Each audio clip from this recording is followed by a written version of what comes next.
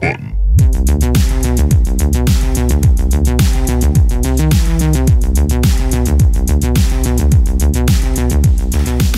I was gonna say, I've been playing Divinity Original Sin 2. 1 or 2? 2. I played the first one for several hours and I don't didn't hear many make it people very far. Talk about 1. A lot of people talk about 2. It was good. 2 is gooder. That's how English works here. I've always told people it's essentially the closest you'll get to Dungeons and Dragons in the video game. Right, It's no point in comparing it to any game because even the games I compare it to are not likely been played a lot. I guess like Baldur's Gate and shit like that. Like, What made you dive into that? it's just it was on sale.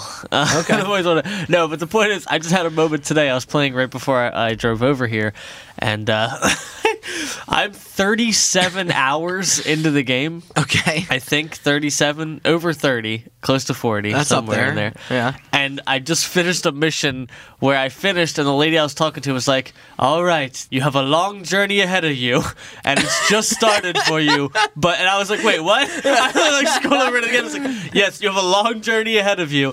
You've just started your journey just now."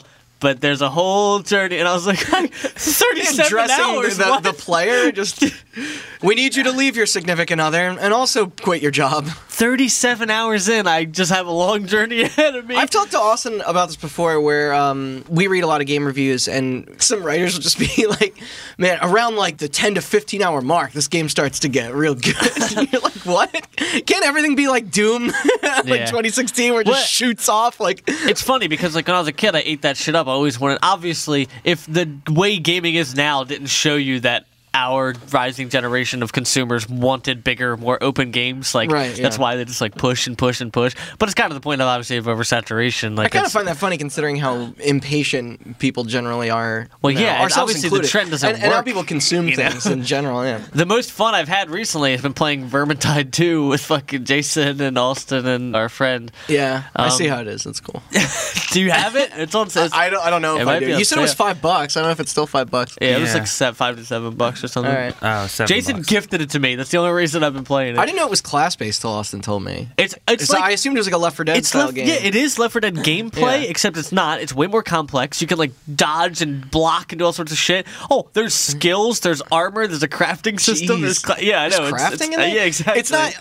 Is it like Left 4 Dead where there's like sort of like you're getting from A to B, or is it more like a Killing Floor or Call of Duty Zombies where you're like There's a little- holding up? It's and A to B. It's A to Okay. B, but we played some that have like puzzles. Like you have to like Really? you know like defend something while you're shifting like a puzzle. It's weird. Like Is it structured like a campaign? Like, can you play it in yeah, any it has order? like an or order. just- it Yeah, has but a- you can also okay. individually play it just like Left 4 Dead. And Well, I it'd be know. fun. Do you ever hear that game? It just came out in. Is it early access? GTFO. That was in December. Yeah, it's early access. Okay, so a couple of us have this game, but we have yet to really sink our teeth into it and play it. But it's like, I mean, you could probably explain it better than me, but it's almost like a Left 4 Dead or Vermintide style game, except there's no matchmaking in the game. And you need to communicate with people that you know, and it's supposed to be like punishingly difficult. And it's almost like a raid where people end up sort of assigning each other roles Nice. to like Yeah. get past certain. We played some of the harder areas. levels in Vermintide. Like we upped the difficulty a little bit, and it's fucking hard.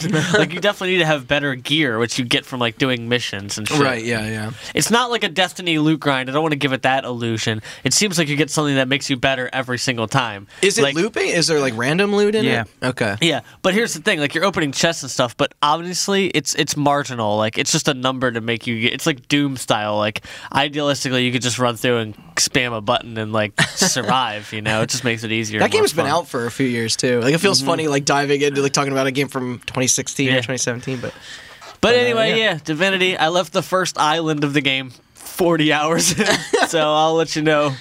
yeah, in Where I 3 go from years there. where you are. And Jason was like, "Hey, you know, I know it's co-op, so if you ever start a new character anytime soon and want to play, Oh, it is like, I co-op. have Yeah, the it's heart to be like, two-player. I'm not fucking starting over." Yeah, do that 37 hours again, dog. You'll figure it out better. Yeah. I mean, it doesn't gate you, does Oh, it? that's the issue. Is it has so much replayability because you really can do anything the way, however you want. Like I got off the first Is it area by replayability- killing everybody. Is it replayability in terms of multiple paths? Or Yeah, okay. absolutely. I mean, every single way. Like I said, I killed everybody in this one fort. There's a way you can sneak through. There's a way you can like get a job and like work your way to the top through. Like it's kill insane. everybody. Like there's so much shit you can do there. I got one last bit here when you were talking. Do you remember Hitman 2016? This is completely unrelated to like Yes. all these games. The first level of that game was like a simulation. You're on like a boat, like a cruise ship kind of Yeah. thing, but it's all like kind of fake. Like it's like cardboardy. Like it's meant to be like a training mission. I just wanted to know if you could technically kill every single NPC on the map, and I did. And it took a lot of time, but it was like the fact that they gave me the ability to do that was I was like, all right, I could see why. It's cool. It's cool being able to solve things however you want. Like it's just like you find yourself sometimes wanting to become a murder hobo like you do in real life D&D. But like the truth is there are a number of avenues, number of clever ways to combine That's shit the and do the stuff. inverse of Death Stranding, where anytime you use lethal force, there is a narrative repercussion that Yeah. like that you exactly, it's yeah. like mechanically like they make you like, okay, now that you've resorted to doing that, now you need to spend your 40 minutes of real time amending that Yeah. mistake. And That's I was- pretty cool. Yeah, it's pretty good. Or you could just not. Yeah, and then the world explodes. Then you win the game. When you can't play the game anymore, you win. That's how video games work. Right, yeah, I forgot. You're only a real video game if you have a scoreboard. Yeah, exactly. Which, speaking of, we are back and welcome to Hot Button. I'm a tea-spinning Randall Beatrice here with Austin Blakesley Just call me the line. and Chris So Anantuano. enthused. I'll be the shattered out block that you haven't unlocked yet. Like Mortal Kombat. The mysterious eighth piece. Yeah.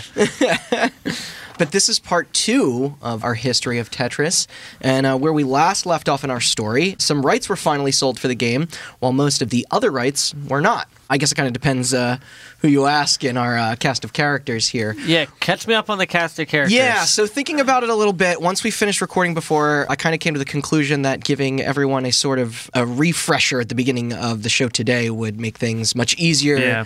going also forward. easier on the other two people here. Behind the scenes look.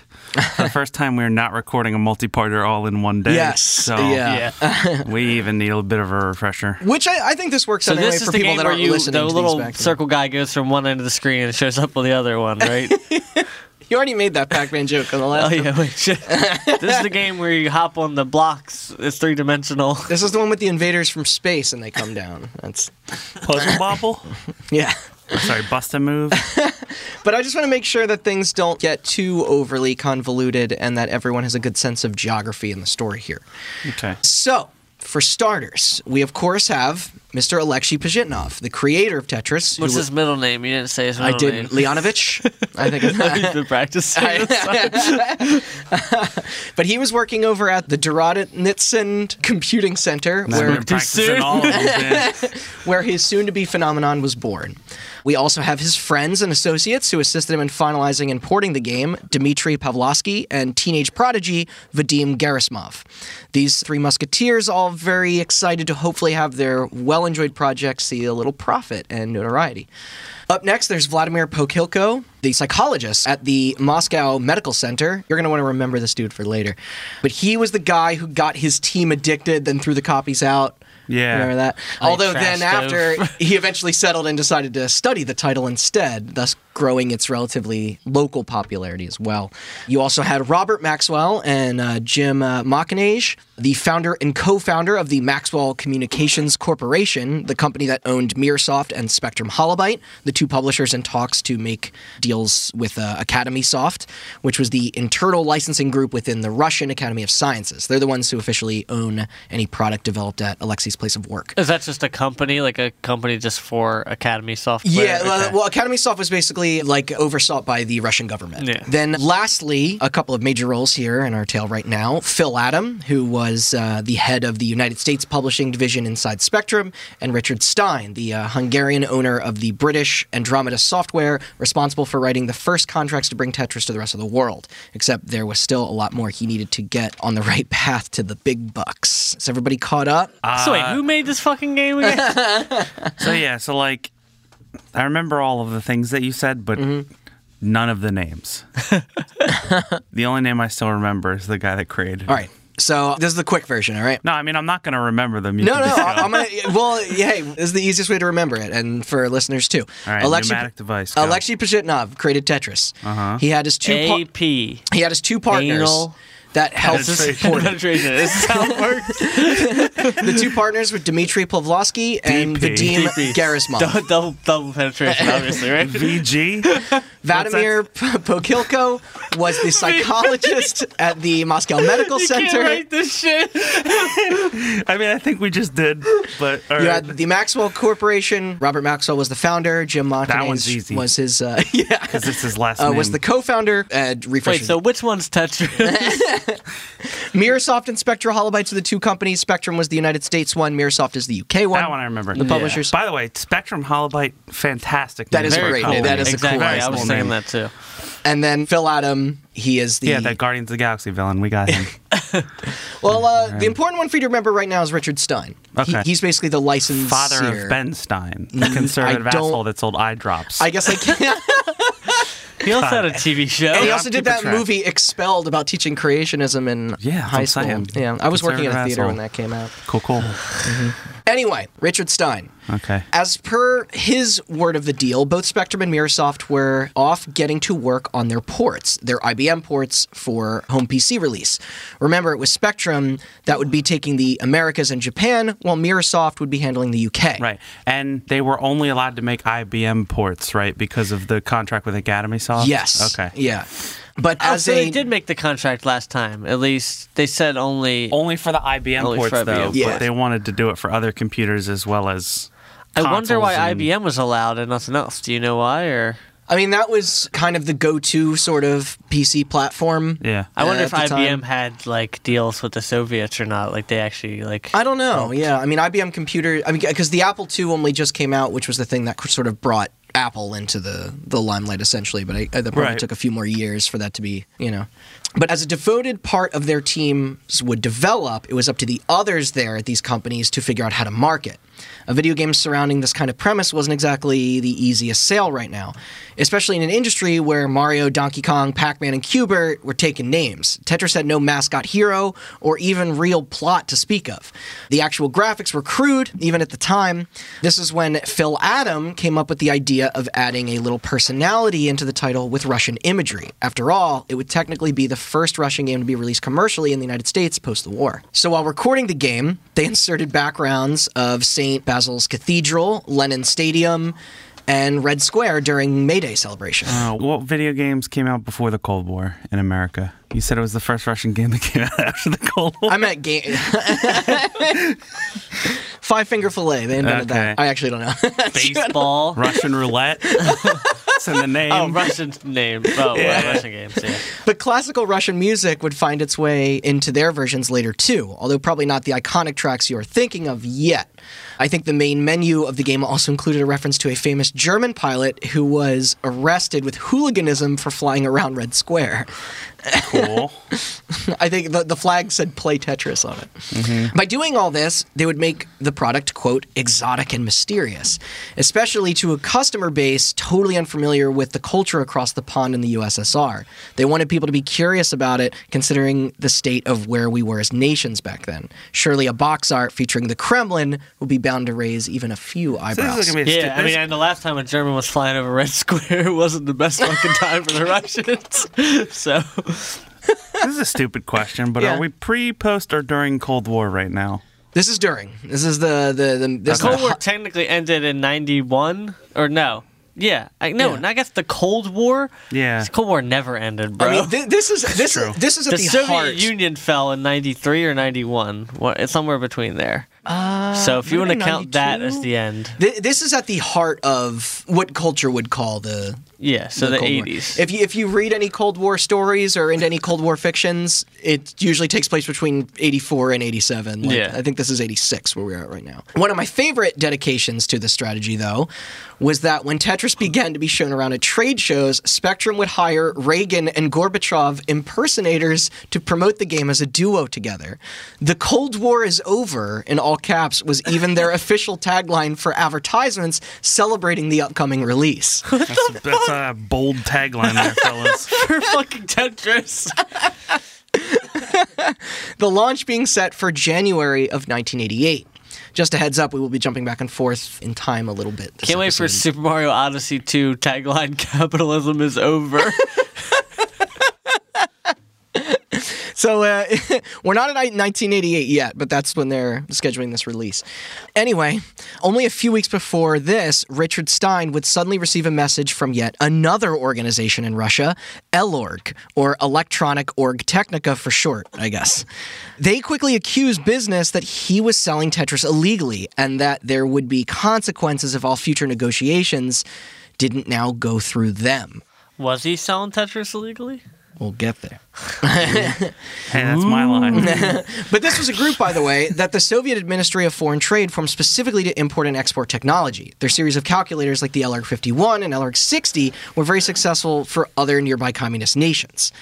But yeah, under Gorbachev, the real one this time, restrictions under trade with the West finally loosened. This was how the company here could seek for new undertakings internationally, and their expertise was tech, so this definitely meant computer software, including video games. Yeah, their economy was struggling a little bit by this point. Oh, yeah. The whole reason the Russians so heavily enforced the technology thing is because it's the same thing that happened with the space race. It was about proving that not capitalism could get something done on a large scale.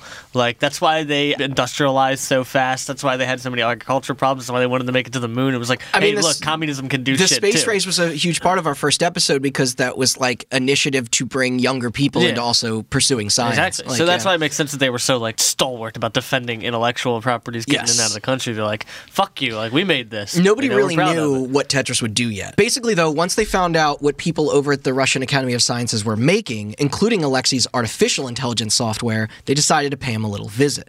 This was when they asked him if the AI program was for sale. However, during the meeting, our main man brought up this whole Tetris game he was also working on, all while going on about the troubles he was having with Academy Soft and licensing with Stein.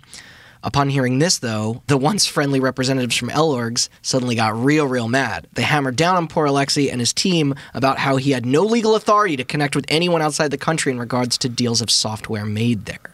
But they already were working with their own people, right? Like, I mean, it's... this group, I guess, did I miss it? They're higher up than the Academy Soft people? ELORG? Yeah. Yeah. Okay. It's almost like the South Park bit of the who's in charge here? I am. Not anymore, you're not. Like it's literally like one of the biggest parts of the story is sort of miscommunications on top of miscommunications and not knowing who is in charge or who has authority. It's kind of hopefully disorganized. That's communism for you, man. USA. USA. I know who's in charge, man. I do whatever he says. Not only this, but they quickly demanded that the lab group hand over all of their paperwork on the matter ASAP. Further reading of that, of course, then just led to the reps discovering the contract and an international business partnership for a video game developed by a researcher on their property on their time. A video game set to be sold in the West and Japan for profit. All of this despite no approval and no signature. This was also when Robert Stein be asked to travel there to Moscow in person to explain himself and his venture. Is it Gulag time? I'm waiting for it. Is it what? Is it Gulag time yet? It felt like an interrogation, he said. That's weird. The reps from ELORG were untrusting and impatient. Now I'm going to read the next exchange between the two sides verbatim. Why are you selling Tetris without our permission? I didn't even know Russian. I didn't even know you guys existed. He responded. My immersion is kind of broken. Could you please do it in a Russian accent, please? Do not make him do a Russian accent. I'm just kidding. I'm not going to. Sorry. Continue. Yeah, right. He said, "Why are you selling Tetris without our permission?" And he responded with, I didn't even know your group existed. He had no idea. Yeah. That's weird. It was secretive? That's weird. He wasn't intimidated and held his ground firm, though. If the department pulled out from the deal now, it would look pretty embarrassing to the higher-ups in the USSR. After all, they, quote, didn't want to seem too unreliable in the world's economy. Remember, this was a society very much still in recovery from the tragic events of April 26, 1986, less than 2 years prior, which was, Austin, you name it. Chernobyl. Yeah. Also, 4 years before I was born. 4 years and 1 day. But that's right. Chernobyl was very embarrassing. The worst nuclear disaster in history was understandably quite fresh in the minds of the entire planet. The worst nuclear disaster in history so far. Also, they shouldn't have had all those British people handle it. Yeah. That's where I they saw went the wrong. show. But this meant people's perspectives of Russia wasn't too great right now, with the official Soviet criminal trial only taking place 6 months prior in July of 87. That's just because their Ukraine was pissed because their citizens can't breathe or whatever. Everyone's getting cancer. Yeah. The last 10,000 people used to live there. Now it's a ghost town. Thank you. The last thing anyone wanted representing the nation was another stigma, no matter how small, of being difficult to collaborate with. So what you're saying is that Tetris is a nuclear level disaster on par with Chernobyl. That's not what I'm saying. Okay. Sorry, I was only paying half attention, but like that's what I got. Not only that, but those at the top of the Russian government food chain likely had a lot more to worry about right now than ticking gamers off about a Yeah, they're puzzle. trying to boycott Olympics and shit. They did that, yeah. Yeah, they did. That's from last week. But yeah, they didn't I need to guess make 2 weeks they ago. didn't need to make more people mad about this the little puzzle game, you know. So especially with further investigations of the incident still being pursued, I think the investigations on Chernobyl went through to 92 or something. Yeah, but they continued to deliberate for hours. Elorg wanting final approval on anything, and Stein wanting his Tetris rights, along with the rest of the other rights he hadn't even obtained yet, the ones that would add platforms outside just the IBM PC. But unfortunately, the debates ended that day with no settlements. Weird. Meanwhile, here in the States, the game was being prepped for launch. And on January 29th, Launch! 1988, Whoa. Spectrum Holobyte officially released their version of Tetris. The MSRP was $34.99, A lot. and the bright red box with Yeah, bold I'd yellow wait for a Steam lettering sale or something. Like it's reading the game's title in Russian was on the shelves. And their tactic of standing out in the market worked perfectly, as it quickly rose up the sales charts to 100,000 units sold in the first year alone. Okay, so let me get this right. They just stole a Russian game without ever having a contract and then just started selling it on the shelves in America. Uh-huh. All right, everything sounds right on track. Wait, did they steal it? They didn't have any rights yet I to thought they had publish rights it. to the IBM one. Oh, yeah, sorry. No, they had rights to the IBM PC okay, version. okay. Sorry, the theft will come very soon. Well, spoilers.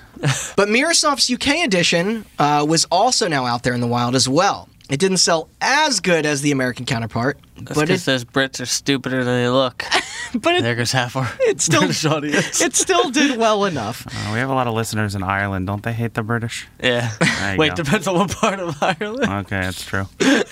Some internally thought the decision here to remove all the Russian imagery that the US version had may have been what led to less demand over there. Sure. Regardless, the reviews in both territories were still killing it. Words of praise were pouring in from the New York Times, the Chicago Tribune. However, and I love this, some paranoid outlets cutely pointed out that the game almost felt like it was part of a secret plan from the enemy superpower to lower worker production in competing nations. If Fuck only. yeah, dude. The relations with Mother Russia weren't dude, exactly cool to everyone yet, I suppose. I wish that fucking Russian intervention just made me play Tetris Yeah, yeah. and not see people argue about racism on the internet with regards to Star Wars. If I could just play Tetris and then they would be fucking over the country, I'd be fine with that. Yeah, jeez. But It's either way better way, than what we have now. that didn't stop most people from having Tetris-filled evenings and even work days. Noticing this, Spectrum inserted a special feature in future editions of the game where they included a clickable icon in the top left corner of the screen that, when selected, would instantly hide the playfield of those maybe looking to pause and not alert another party of its continued session. So wait, they put like a Pornhub private mode on the Tetris? Yeah, so everyone essentially. see you played it? That's dope, dude. That's like when you go to those websites and you can read Reddit, but it looks like Outlook. Wait, really? That's see a those? thing? No, Yeah. I didn't know insane. about that. There's a suite of websites out there where you can read Reddit, but it presents it as either Microsoft Word, Microsoft Excel, Microsoft Outlook, or Microsoft PowerPoint. That's Oh my incredible. God. That's hilarious. So it makes you look like you're working, but you're just reading Reddit. That's amazing. I wonder if they have that for Hearthstone on my phone.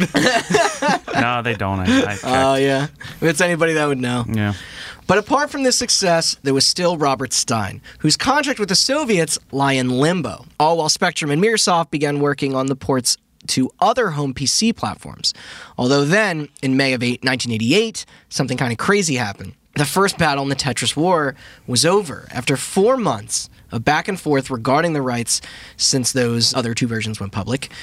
L. Stein had made a deal. Now, we don't know the exact sum of who exactly would receive what money-wise, but we did know that the agreement would allow, and this is important, for Tetris to be, quote, ported to different types of computers.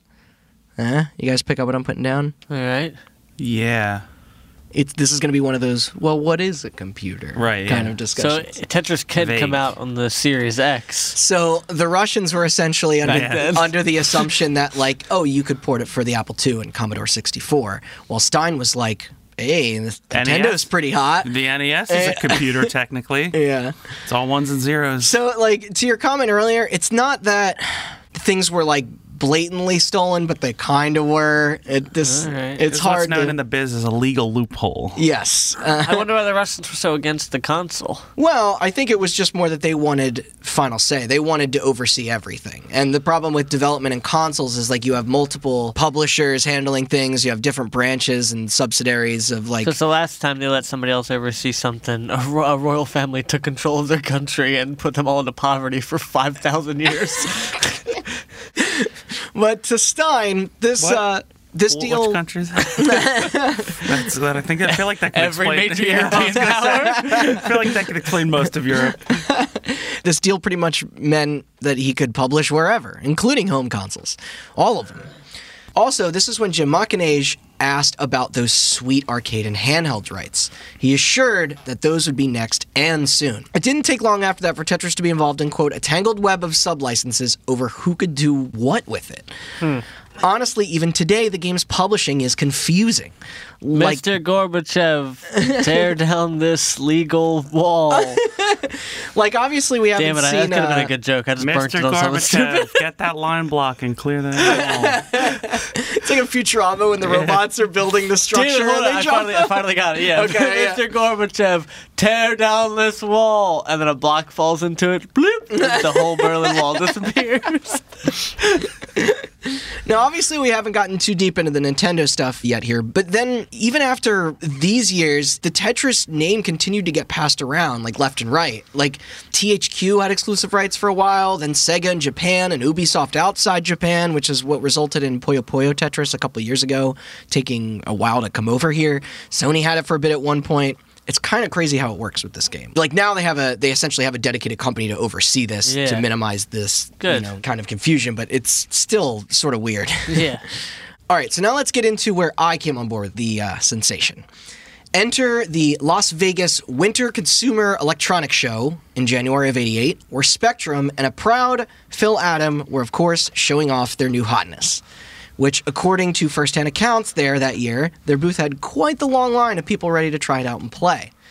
Now, this is where we're going to introduce another cool cat into the cast of our story, Mr. Hank Rogers, a Dutch game designer and entrepreneur who was the owner of Japanese publisher Bulletproof Software. Although I think now they are called Blue Planet Software and are not only still around today, but interestingly enough, are still actually affiliated with Tetris in some ways. Nice. This is a tech show in 1988. Yeah, CS, Consumer Electronics Oh, Show. nice. Yeah. And what that place must have looked like. Yeah, right? Not a single cosplay titty in sight. I'm sure there was a ton of... Booth babes. That was more of a 90s clad thing. women and a ton of cocaine. But yeah, they would soon become essential in making Tetris the name that it is today. And if you're wondering why he is running a company based out of Japan, it was It's because because he's Dutch and they love imperialism.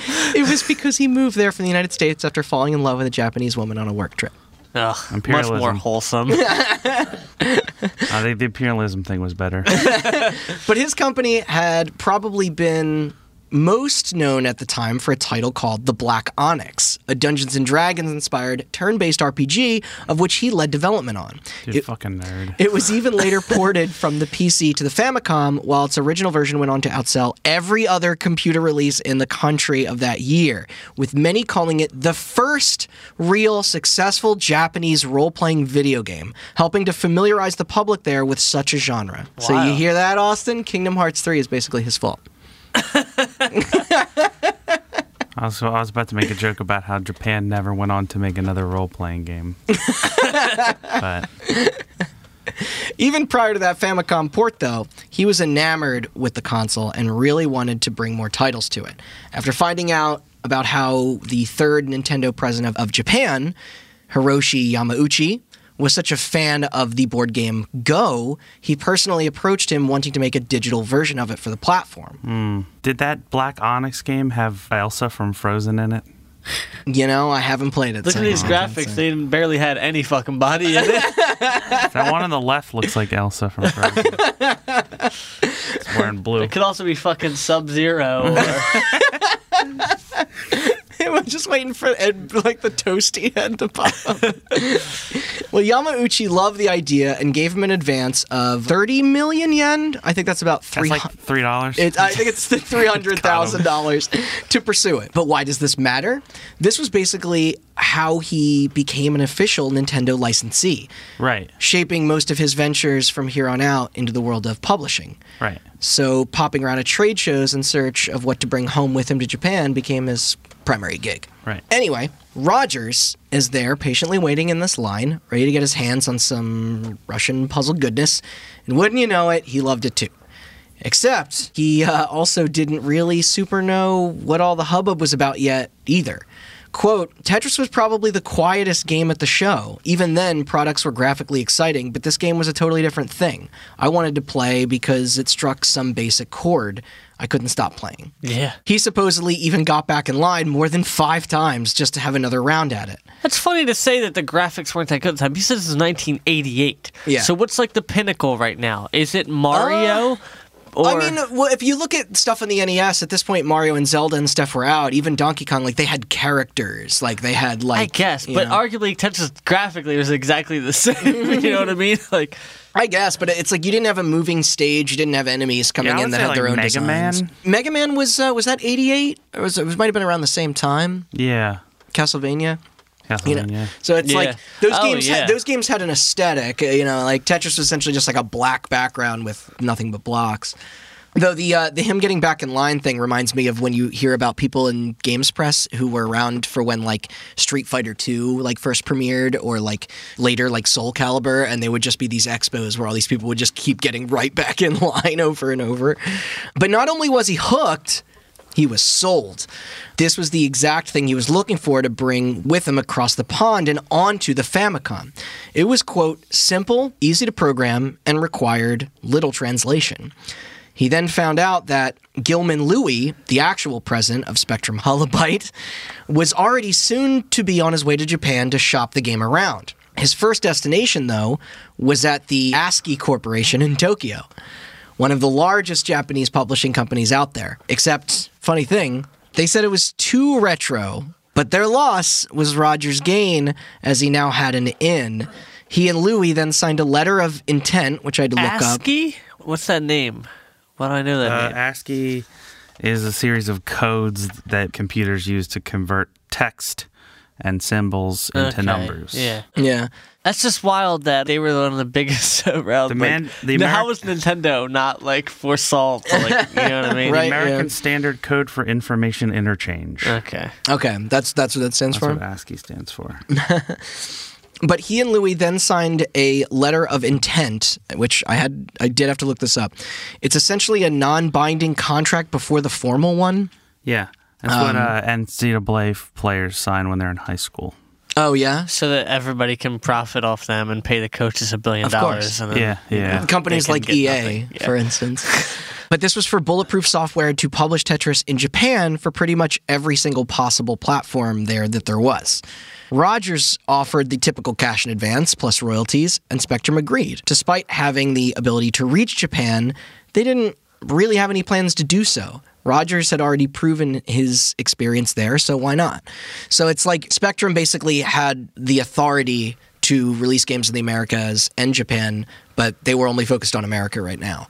So when a third party came in and was like, hey, we'll help you get the game over to Japan, like, you have the rights to do this, right? And they're like, absolutely, and passed it off to him. And he's like, all right, you take it. So it's just like this, you're going further down like this list of companies. Like, Meanwhile, Alexi's didn't. tied to a chair somewhere. In fucking oh, that's the Moscow, funniest just part getting when we punched get to in the that scene. stomach. Like, Alexi where has did you no, sell it? yeah, he has no fucking idea all this is going on.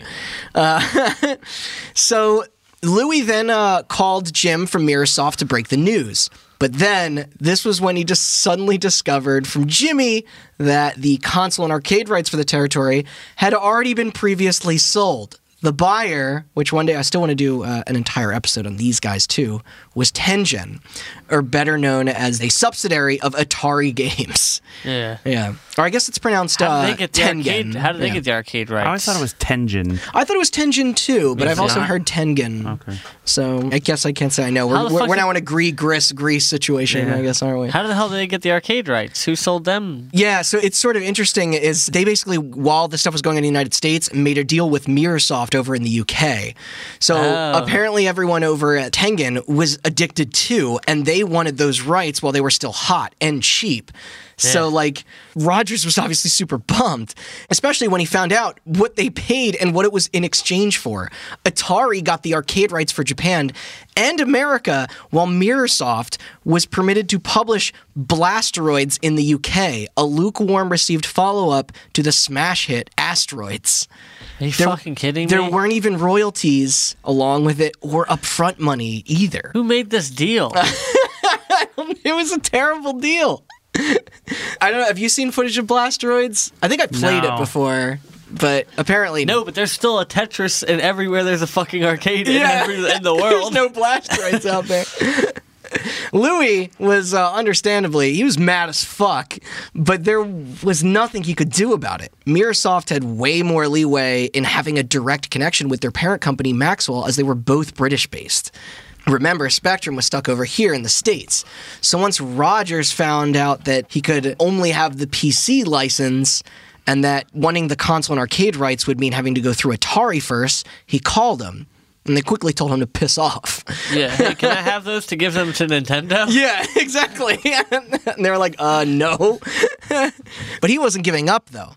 After this, he decided to fly out to California, where their American headquarters was, Atari's, and stake out in the parking lot until an opportunity to talk to their president would arise. What a crazy time the 80s were. Yeah. There's a dude sitting in his hot 80s car, chain smoking cigarettes, waiting for the president Yes. of a corporation to leave the building so he can corner him without getting the rights President to a of a video corpor- game. President of a corporation who I'm pretty sure is also the president of Chuck E. Cheese. Wait, really? Yeah, you didn't know that? No. The Atari scene. Nolan yeah. Bushnell also created Chuck E. Cheese. No. Back then, this was Hideki Makijima. Oh, right. They're a Japanese company. Yeah, because at the time, this was the third iteration of Atari at that point, out of, I think, 6, maybe? I can't fucking keep track of that stupid company, but Norman Bushwell was the head of Atari, I think, the 5th or the 4th. I don't know. They became Infogrames at some point. They were like Atari Inc., then Atari Games. Now they make Snapchat glasses. I have no, it makes no sense. Anyway, as Makijima was walking to his car about to head home one night, Rogers jumped on him and beat the living shit out of him. I'm kidding, of course. He made his sales pitch.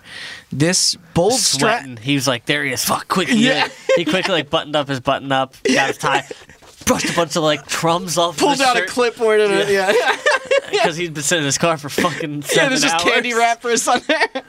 But this bold strategy actually led to an official meeting.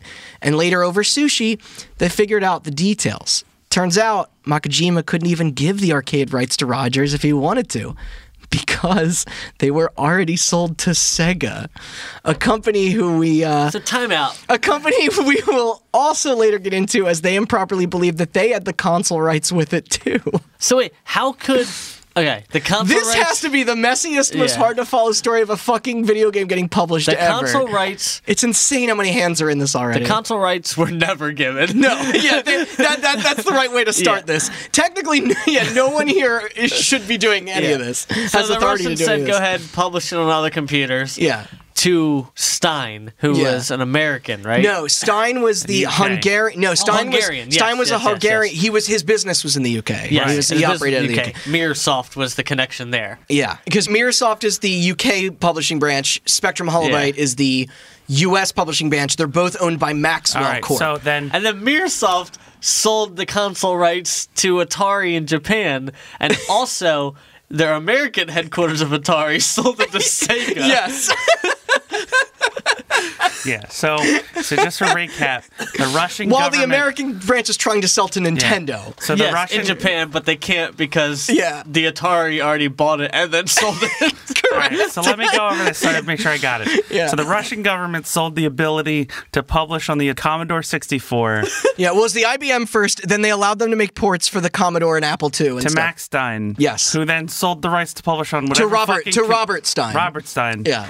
So then sold the rights to whatever the fuck they wanted to publish it on to Mirrorsoft, Yeah. who was partnered with Spectrum Holobyte. Yeah, 'cause that was And the then- American branch. And then Mirrorsoft sold the rights to Tengen, who was owned by yeah, Atari. yeah. And then Atari.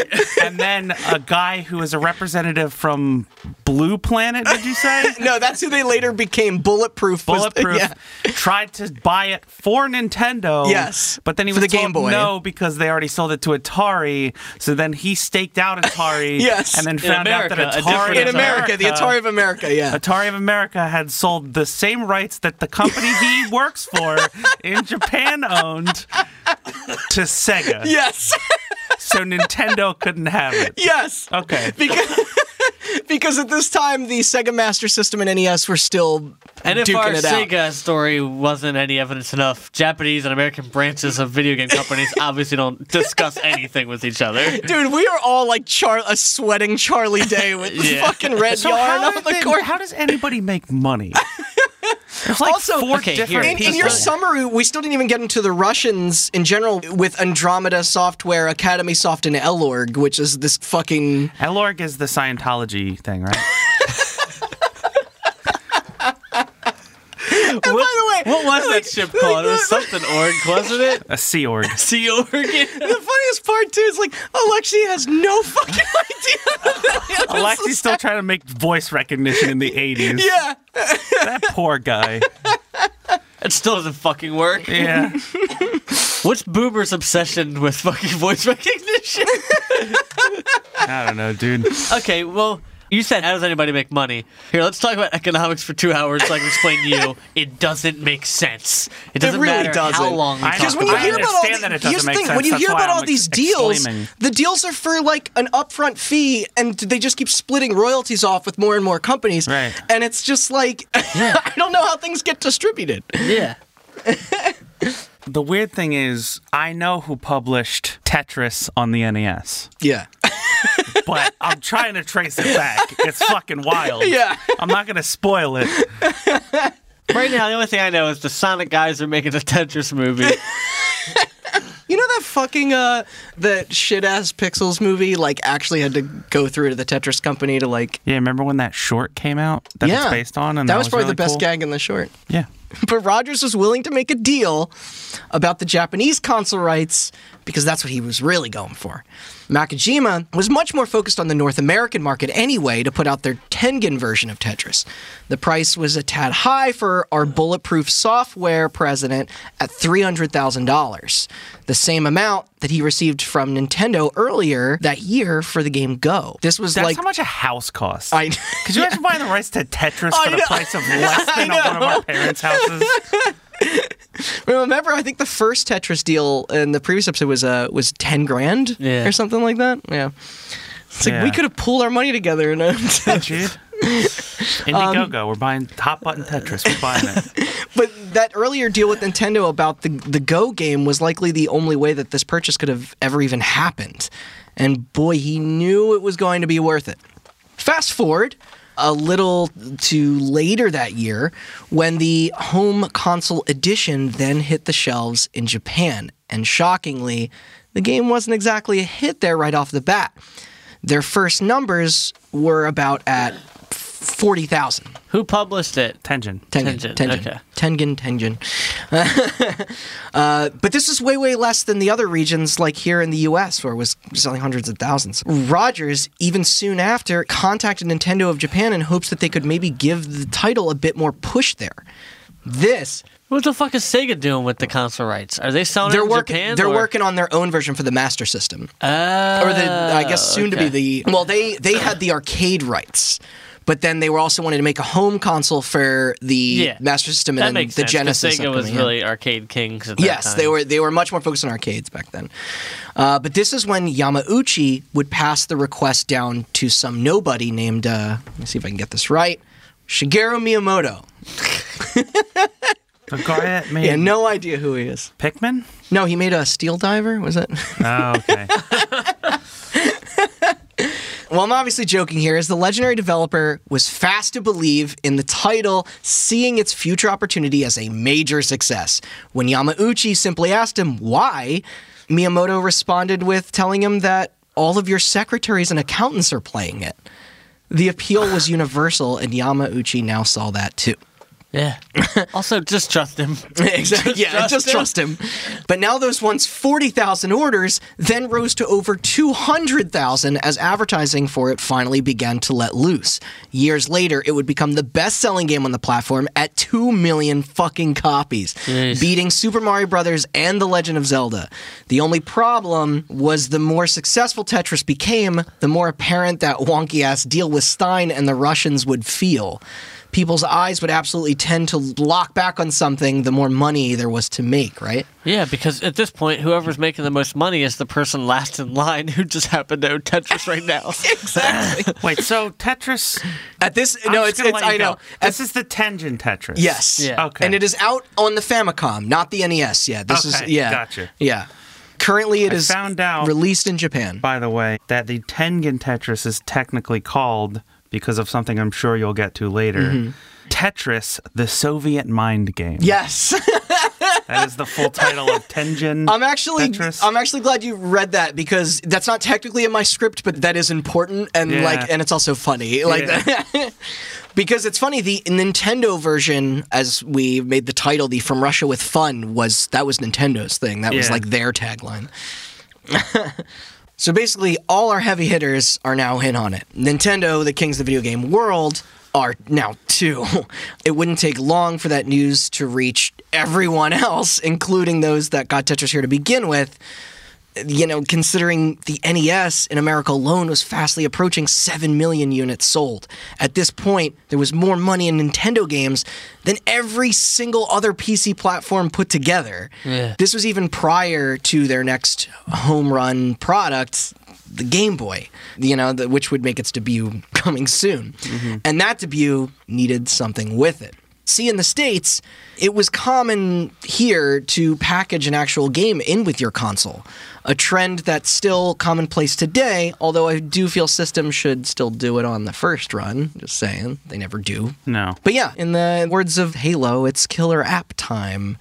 So Hank Rogers then went to meet up with first Nintendo of America president, Minoru Arakawa, at their headquarters in Redmond, Washington, to suggest the idea of bundling in Tetris with the launch Game Boys. He claimed it would have broader appeal to a wider age group than, say, a Mario game. I know Mario Land was the initial handheld Mario game then at release, and I'm just curious. This is actually not... Did you guys ever play Mario Land? Yes. No, That I game's don't think fucking so. weird, ain't it? Yeah. Like, the Koopa... If I did, I don't remember. The Koopa Troopers are bombs. Mario drove a submarine and went to I space. played it on my for some TI-89 reason. calculator. Wait, really? Yeah. Did it still have the music? No. Oh, It doesn't have a that's speaker. the best part. Yeah. It doesn't have a speaker? Some calculators have a little speaker in the back. No. Oh. Randall, that's an iPod. Randall, that was a Zune. Anywho, the thought intrigued Arakawa, especially after seeing the results and how successful the Famicom version was doing over in Japan. Not only that, but Tengen was also preparing to put out their own Tetris for the NES here in the States. Those handheld rights, though, those were technically still up for grabs. This was when... Oh, yeah, because it's different. Yeah, this was when Unless Rogers... it's a computer, and then in that I mean, case... it is a computer. Yeah. Oh, well, then in that case, somebody already has it. Yeah, exactly. This was when Rogers contacted old Robert Wait, time Stein. out. I love this. Technically, there's more illegal rights we can garner out of thin air still. Okay, here's my Imagine question. if contracts were still signed this way, where it was like a computer. Here's my question, and this is probably way too in-depth for any of us to answer. But how do rights work? like that. Like, the game was developed Oh, it's all made up. It is. The game was developed in Russia, right? Can Russia sue an American company for making a patent on it's an funny, American invention? at Like, if that they were just patent Tetris? At that point, that's when you have an international incident. That's when it requires. We already have international incidents every day. Yeah, Steal shit. that's why I think there's international courts that handle like cases like that. Yeah. But Rogers phoned Robert Stein about where to take the process next. And of course, make another deal. We need more of those in this story. Somebody hit up Seord. 25 G's. 25 G's, that's it. Up front for the mobile rights to Tetris. That was his pitch. Now the mobile rights. This means years later. I had Tetris on my iPhone. But Stein didn't really know how to respond, though. He didn't exactly have the handheld rights to give. Those were never explicitly. Nobody had any settled. rights to give. Well, yeah. Russia doesn't even know what a handheld is. Handheld like pistol. Plus, Microsoft was on the other side still bugging him about it too. Basically, he was going to have to go check back in with the Russians first, and that was never totally easy. This is bullshit. Your made-up thing is cooler than my made-up thing, so you gotta go talk to the boss. It's like... Yeah. So this was when another major issue came to light. Somewhere during all these confusing legal endeavors around the game and its releases, Elorg wasn't getting paid. Millions of copies were selling. Did they have royalties? They had yet to see a cent of it. That's the Russian holder. Yeah. So they sent their new director, get this Russian-ass name, Nikolai Belikov, who, quote, had quite the reputation for being cutthroat. Although Alexei would later That means he literally cuts people's throats. Also, it sounds very similar to the protagonist-antagonist of the fourth Grand Theft Auto. And what if the fourth Grand Theft Auto was about him going to collect the Tetris rights? Alexei would later comment on him as being an excellent actor. And also Grand Tetris Auto, before we move on. Grand Tetris Auto. And a worthy negotiator. So after he went over the May 88 contract, he noticed that pay was required to be coming in to them after 3 months. And this was 3 months after that.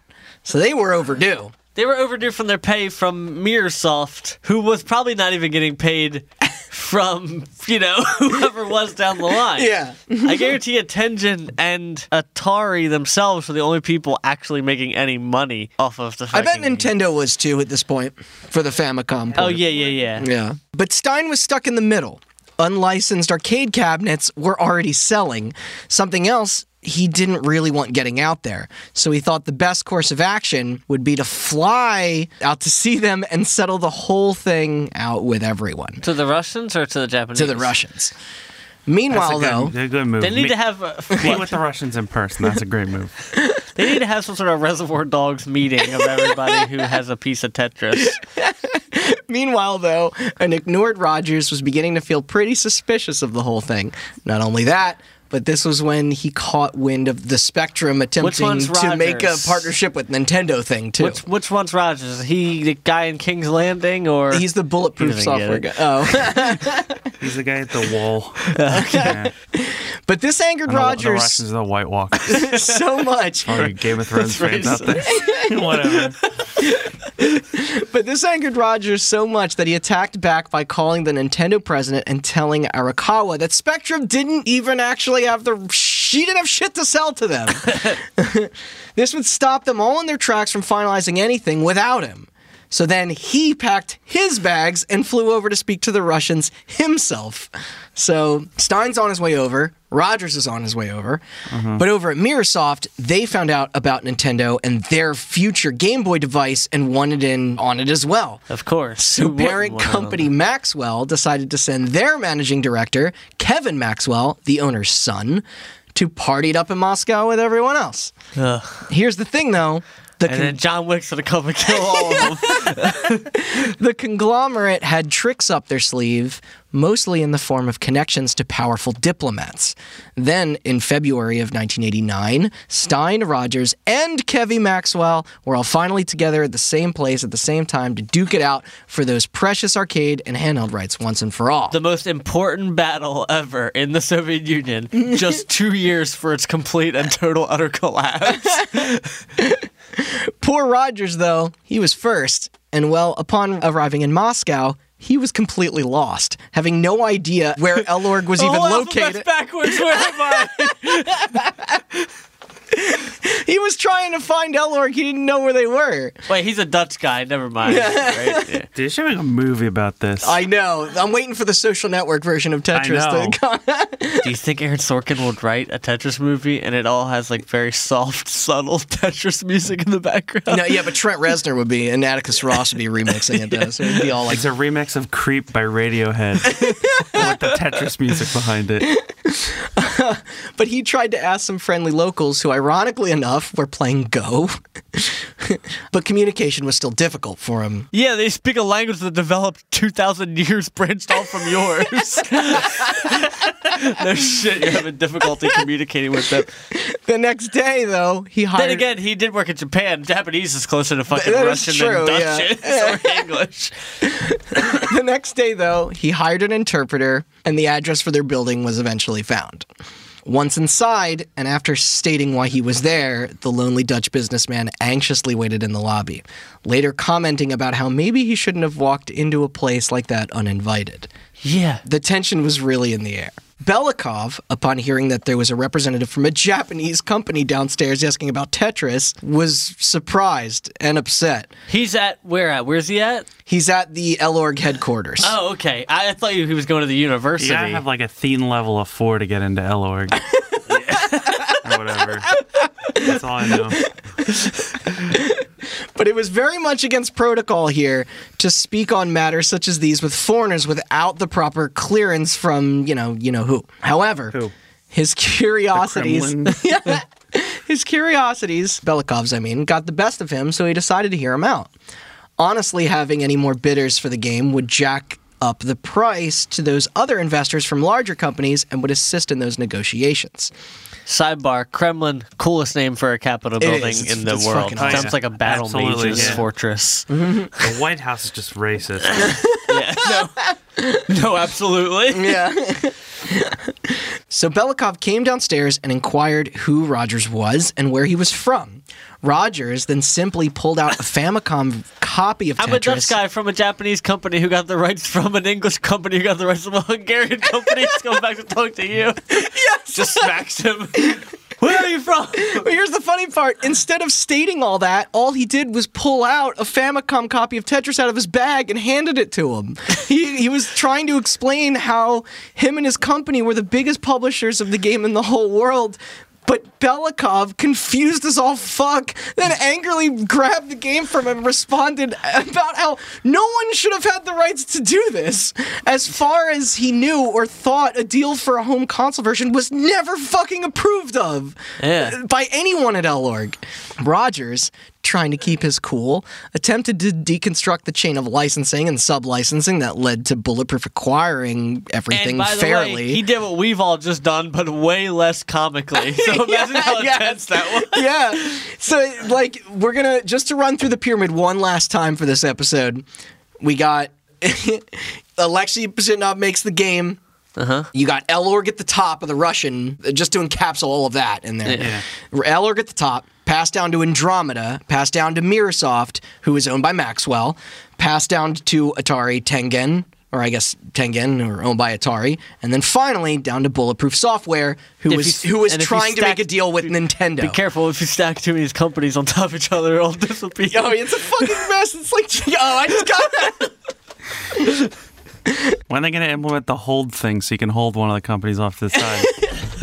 Bulletproof Software, obviously, trying to get everything for Nintendo, who is at a war with Sega, who has the other. Right, and where's L. Ron Hubbard coming to this? All right, that's the end of my Scientology jokes. Thank you for coming. Wait, at this point in the 80s, he's still not I guess he's still hanging out with fucking the Golden Temple guys, right? Yeah. Aleister Crowley. Aleister Crowley, yep. Yeah. But yeah, problem was, to Belikov, the buck only ran to Microsoft in his mind. That was the last, company that he knew was involved. He didn't know who the fuck Tengen was, and even then, the only... Sonic? What? Yeah, the only deal he truly sought over himself was the one to Andromeda for the PC rights. All of this while going on to confiscate the Famicom cartridge from his hand and proclaim that he was illegally profiting off something that didn't belong to him. Welcome to capitalism, buddy. Yeah, and sue like the fucking Larry David with a Russian hat on. What's the fucking The Simpsons bit where where fucking Lennon wakes up out of the thing and must crush capitalism. He's like Frankenstein's monster. Yeah. The sad thing about all this was that Rogers was only really traveling over there in hopes of securing those handheld rights for that future Game Boy port, which we all know would soon be the biggest and most important one yet. Now he was potentially facing jail time in a foreign and unknown territory with fear of the gulag ahead of him. And even if he did safely make it out, he could still be losing everything upon making it back home again. Bankruptcy at its best and an international incident at its worst. And that is, my friends, where we're going to leave it for today. Damn it, Randall. You're so good You at did this it again. You should get a job writing Lost, dude. Wait, no, does that mean this is never going to amount to anything? Yeah. I do apologize. This is probably the most confusing episode. When we were taking a break for a minute, I was explaining how the more and more Yeah, dude. people that get pulled out of the story. It'll that get you- easier when the KGB starts taking people out. I know, we're 2 episodes in and we haven't had any deaths yet. So That's crazy. yeah. So far. But that is Tetris Part 2. Please tune back in again for Tetris Part 3. What a great ending. Yeah, He did it again. Yeah. And I will do a refresher at the next one as well to bring back cool. where we all are. All right. Thanks for listening. If this is somehow your first episode, you fucked up because this is part 2. What a terrible place Yeah. to start. Okay. You can go back and listen to Tetris Part 1 if you haven't already. That's on our website, hotbuttoncast.com. I feel like I'm getting more and more unhinged as this series And on progresses. there, we got links to YouTube, Google Play, and Spotify, and iTunes, and all that other shit. Yeah. We also have links to our Instagram, our Twitter, and our Facebook at HotButtonCast for those if you don't feel like going through the website. Keep an eye on those feeds. We got stuff coming up in the near future. We should have some more stuff other And than if a you're listening- 100-part Tetris series. Yeah, if you're listening on 2020. iTunes, don't forget to rate and subscribe, please, because Yes, that comment helps with too. the video game algorithm, Ag- the podcast algorithm. It helps us. Yeah. get I'm up to the breaking top. everyone's And brains today. another thing is we're all pretty new to this, so we're not that good at the social medias. But Yeah. if you're out there and you're listening, you don't know us in person, hit us up on one of those sites. We'd love to hear from you. Yeah, and if you want to run it, let us know. We'll pay you nothing. All right. Yeah, tune in. Yeah. I guess it'd be in 2 weeks I can't wait to see your thumbnail for Right. this. for Tetris Part 3. Part 3. Thanks for listening. Yeah.